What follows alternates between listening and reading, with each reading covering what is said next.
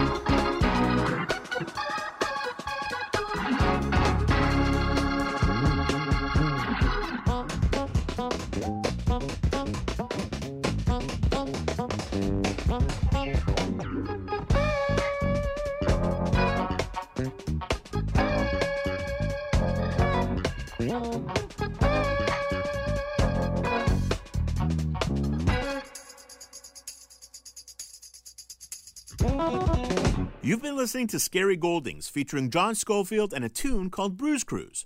The band is an offshoot of Ryan Lerman and Jack Conte's other project, Scary Pockets, a soulful R&B funk band that plays a lot of crazy covers. Scary Goldings, featuring John Scofield, recently released a record primarily recorded at a performance in France. I caught up with Ryan Lerman and John Scofield to get the scoop on the collaboration and all things Scary Goldings and Scary Pockets. First, can you tell us a bit about Scary Pockets and then how Scary Goldings comes off of Scary Pockets? Yeah, well, Scary Pockets started 5 or 6 years ago. I started it with my best friend from high school, Jack Conte, and we started doing these sessions once a month where we'd divide the day into 90-minute chunks. And we'd have one band and the singers would come and go each 90 minutes. And we'd just look what songs were popular. Most of them we'd never heard before.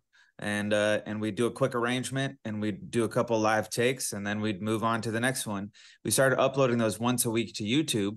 And after a month or so, we had one of them go a bit viral. They got about 10 million views in a week. And all of a sudden we had a band, and we've been iterating on that idea for 5 or 6 years, and then Scary Goldings came about because we had the great Larry Goldings on one of these sessions, and a singer didn't show up, and we thought, well, what if we just wrote a song real quick, and Larry was the singer on the organ. We did that, and it was easy and great because Larry's incredible, and so that spurred the first Scary Goldings album. And then the subsequent albums, we started bringing in people that Larry had a history with, collaborated in the past. And when Larry brought up the idea of getting Scofield involved, Jack and I just got very excited because he's been a hero of ours since we were in the cradle. Right. And so it's just been a dream doing this record and these gigs together. So John, when you heard from Ryan and his group, or maybe even from Larry and his group about what they were doing, were you psyched to join in? I know that you've played with so many people. Was it exciting for you to play with probably a younger set? Be honest, John, you can say no. that grew up listening to you, but may not have known all about you and your musical prowess necessarily?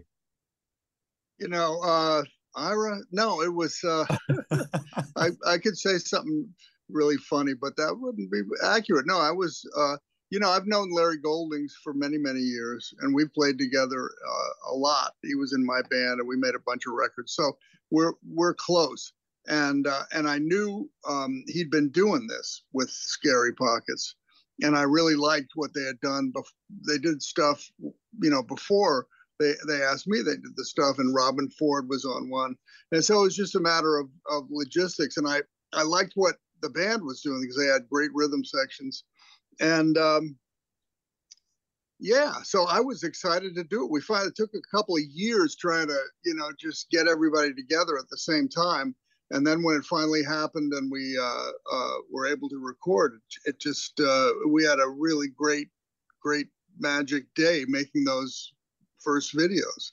I'm curious about how those songs came together and the songs now that, are part of Scary Goldings Live featuring John Scofield. Were those just jam sessions, or were they charts that you guys sort of had put together already and you sort of knew what you were doing?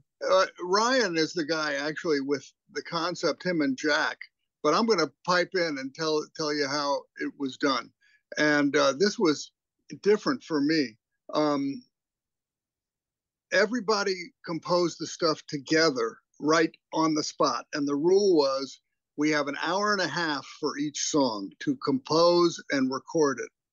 And so I think Jack was kind of the traffic cop, which I think is what was really necessary. Somebody had to say, that's it, do that. But he went around the room, and Ryan, tell me if I'm wrong here, but he went around the room and said, well, you got an idea for a groove. Okay. Do you have an idea for an intro? Do you have an idea for and then within an hour and a half, within 40 minutes, we had a tune, and then we did a couple of takes of it, and that was it. That's exactly right. Jack has this amazing ability to corral a group of people, and when he hears something he likes, he gets so excited.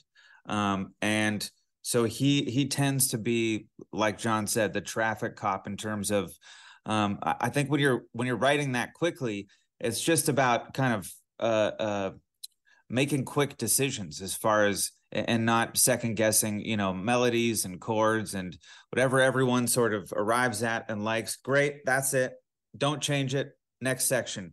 Which is a fun way. 'Cause I think when we all probably compose and write on our own, I'm sure we all sort of get in the habit of second guessing and maybe I can top this idea. But when you just go and you have the time limitation, it sort of spurs the creativity in a different and fun way. And also the thing that it was 5 people pitching in, right. And so, Jack cold-heartedly would shoot you down until somebody else. And that's the way to do it, not too much thought. And luckily we were kind of like-minded, and we didn't have time to overwrite, which was great because the kind of music we were playing, was a kind of jazz, where the performance is maybe more important than anything. And to have a nice, just, happening thing to play. Yeah. What we found with these records in particular is that,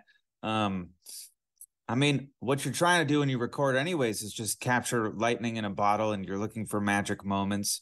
And when the first thing that's captured is kind of the first time you've all played the song correctly together, or maybe even not correctly, you end up making mistakes that end up being, the most special parts of the recording. So I think that this type of process lends itself well to happy accidents that, if we had not recorded anything on the day and then gone in to do the record 2 weeks later, it would have been just a completely different type of record and probably lost a little bit of the spontaneity and the magic of the first. It just reminds us how important spontaneity is, and we just have to have the balls to go in and do it like that because it comes out better, I think. And Yeah. that's what wow. That's sort of what you've built a career on, right? To a certain degree. Well, that's the jazz thing, here in this, in America's 20th century. And the jazz was started, what we know about it is when they started recording, all of a sudden there's Louis Armstrong doing that, having these magic moments. And so, yeah, that's what, once you get into the music part, you realize how essential that is for making good music. John, you've collaborated, as we mentioned off the top, with so many people, but the funk sort of sound and what you've sort of done here, for me at least, to my ears, maybe started around a go-go. Is that when you started doing some more of this funk stuff? Yeah, you got to hear Billy Cobham and George Duke with me in 1976. And I started playing In the Midnight Hour and Hold On I'm Coming when I was a child. Right. But yeah, professionally, actually, no, I made these records on Gramavision, Blue Matter, and Loud Jazz, and Still Warm. Maybe it wasn't as funk. It might have been more, I don't know. But yeah, with the go-go, we were going for some funk grooves. Yeah, absolutely. I'd be remiss if I didn't ask about Mono Neon because, he holds down the rhythm section, and he's such a interesting dude that just to see him playing is and on the stage and in those videos with you. I mean, that adding that cat to what is already an extraordinary lineup must have been crazy. Ryan, how did adding Mono come to? I can't believe I'm calling him Mono, like that's his first name, but how did adding Mono Neon to the group come together?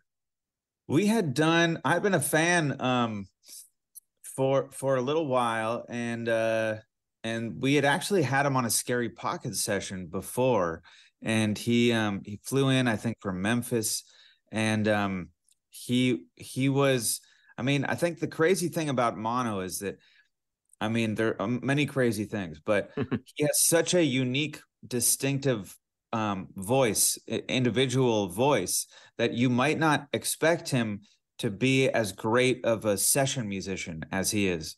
But he was so good. That's what I noticed the first time we had him on Scary Pockets, is that everything he did served the song so well. Nothing was, everything was appropriate and the perfect balance of sort of serving the music, but also doing it in the way that only he can.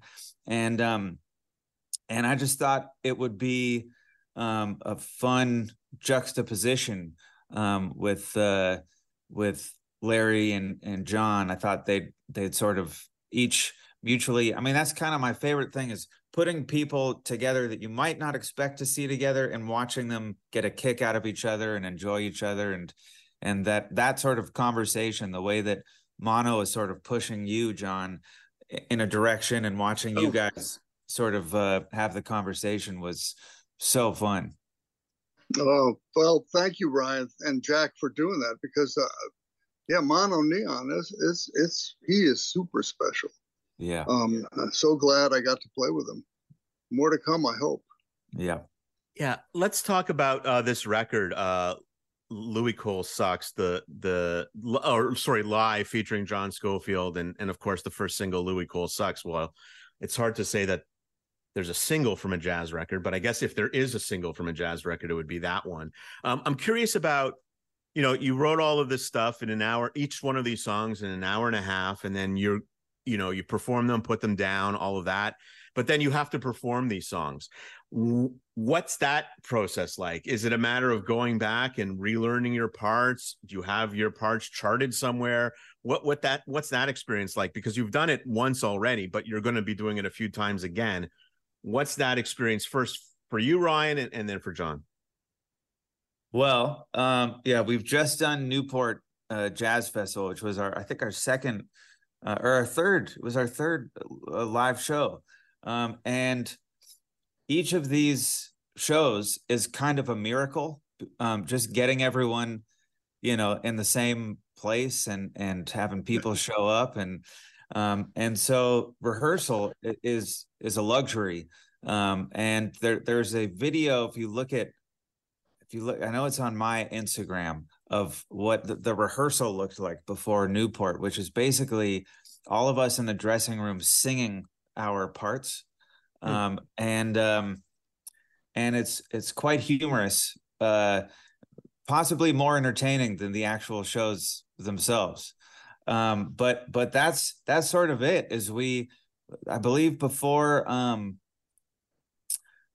we did this, most of this new record is from our Paris show, and we had charts made that were flawed, flawed charts, which made the process more interesting. And so we had a quick rehearsal, and there were some songs that maybe weren't arranged for a second guitar, that we sort of John would just come up with parts and harmonies, and we'd put solos in and try and keep the forms relatively compact, like kind of like pop songs, so we could get through a lot of them. But yeah, that's sort of what the process was like. Is sometimes we get a quick rehearsal, and we have charts made, and we run through and decide on forms. But really, it's left up to being in the heat of battle. Jack trying to sort of conduct from the center of the stage through sections the best way we can. Yeah, I wrote out my parts. Ryan assigned somebody to write out the parts. They were kind of like 65% correct, maybe more. And then I penciled in stuff, and I'm like mean old Mr. Jazz up there with my music stand, looking, squinting at some charts. And but the cool thing is, and this is interesting, is that we played it every song really short. So we did 16 songs in 1 hour, and most jazz groups do 3 songs in an hour, right? And stretch out on it. So this was different, but I think also for me, interesting because it was different and fun to try and get it concise like that on a live gig. And this record came out. It's coming out of our first time we ever played it live, and there's some hot stuff on there, and Mono Neon's there, on Lewis Cole Sucks, I'm completely lost, and it sounds kind of weird, but sounds amazing. Yeah. No, yeah, there you go. It sounds okay. Fooled you, Ryan. John, but someday your charts are going to be like Ben Franklin's Notebook. People are going to look at them and say, "Man, how did he follow these? These are incredible works of art." And they've got all these erasures, and right. crossouts, and they're pretty funny. I'm curious. So, while keeping these things short and while staying true to the charts, there is a little bit of room for improv, right? It's not. Oh, no. Yeah, no. We mostly the heads are written and stuff. We play these melodies, and then we take improvised solos. Yeah. With our improv. Yeah. And some of the forms are improvised as well. Yeah, and maybe on purpose, or not. It's let's let the listeners decide.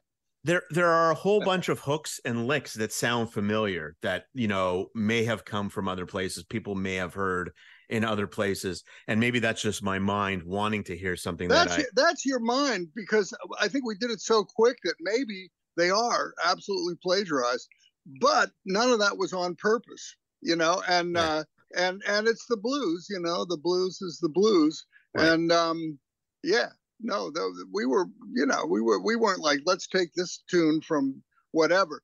But many of them are reminiscent of other songs. Sure. But that turns out music is reminiscent of other music, For sure. What's the plan next? This album comes out September 8th, and then the plan is, I think you have 3 or 4 gigs lined up. But is the plan to do more of this more often, or are you guys so busy with other projects that may not come to life? My new life roadmap is to just do as much with John Scofield as I possibly can. So the plan, I think we're doing Monterey Jazz Festival together on end of September sometime. And then sort of, I think, I don't know if we have anything else in the books, but I'm hoping stars sort of align as much as we can get them to, and we do more shows and records down the road. Yeah, me too. Absolutely. And I've got my group too, and we're going on the road after Monterey, and so we'll be out for a while. But we're talking, like Ryan said, each one of these concerts and even the initial recording session, there was a lot of going back and forth just to get everybody in the same room, and in the same state or the same city. Yeah. Does working with younger musicians who are as hungry as you were keep you psyched to do this stuff? I mean, you've been doing it for, and I don't want to age you, but you've been doing it for a long time now. Is it still? You can age me. Go ahead. I'm 71. I'm incredible. Out there, I look really young when I go like this. Well, when you're playing with Phil and friends, you do look young compared to Phil and some of the other people he has on stage. Thank God. Yeah, no, finally I get to play with somebody who's older than me. Right. But yeah, mostly I play with younger people. But what I've found is, yes, I love the energy of youth, but they have to be really good. So, by the time they get really good, they might be young, but they're also wise. It happens that way. So when I play with these guys and the other guys that are in my band or whatever, they might be younger than me by 15 years or 38 years or whatever, but they've got savvy, and sort of we close our eyes and we just play, and the other thing is we want to play together because we're like-minded, it's like the kind of music we like. And yes, I love the energy, positive energy from anybody, and yeah. Ryan, Scary Pockets continues too. I mean, those sessions continue as well while Scary Goldings is doing their thing. Yeah, Scary Goldings, we make one record a year.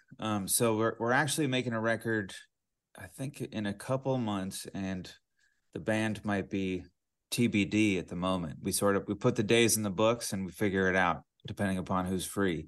And Scary Pockets continues. We are touring. We've been touring a good amount this year. We're going through the South, starting, I think, in Austin and going down into Florida and coming up through Atlanta in October. And then November, we go back to Europe for a couple of weeks. And I think in February, we go back to Europe again. And then the videos have continued to come out weekly, although we haven't done a Scary Pockets session. I might be breaking news here, but we haven't done an actual Scary Pockets session in 8 months. So everything that's come out this year has all been backlog from last year and before. And we've sort of been tinkering with moving the whole project towards more original music. So Jack and I have been doing sessions every month this year that are just sort of writing sessions with one of my favorite producers in the world, Tony Berg. And we've just been bringing different people in and writing for something new that we're not sure what it's going to be called yet even, but that's the plan with Pockets. Is the tours will continue and the covers at some point will come to a pause. And John, as you mentioned, you're touring with your band and continue to put out incredible records as well, right? Yeah, we got a record, my trio with Bill Stewart and Vicente Archer, ECM, and it's this makes it sound like it's a Dead tribute album, but it's not really. Although one of the songs we played it's a 2 CD set. We played like tons of music, originals, bebop, standards, some rock and roll tunes that we redid, and one of the tunes is Uncle John's Band. So when in my life will I have a chance to call a record Uncle John's Band? Because I'm John, right? And it's my band. So it's called Uncle John's Band on ECM. Comes out in October. Cool. Both of you, thank you so much for the incredible music over both of your careers and for this collaboration. Like I said, I was so psyched when I came across it, and even more psyched that I had that opportunity to talk to you and let our listeners know about it. So thanks for taking the time, and continued success for both of you on what has already been an incredible career, and certainly what will be continued to be an incredible career. So thank you both. Thank you so much, Ira. Thanks, Ira. Thanks for doing it. Very cool stuff indeed. For more on Scary Goldings, probably best to search for them on YouTube or Instagram. Before we leave you, let's listen to another studio session from Scary Goldings featuring John Scofield. Here is Meters Running.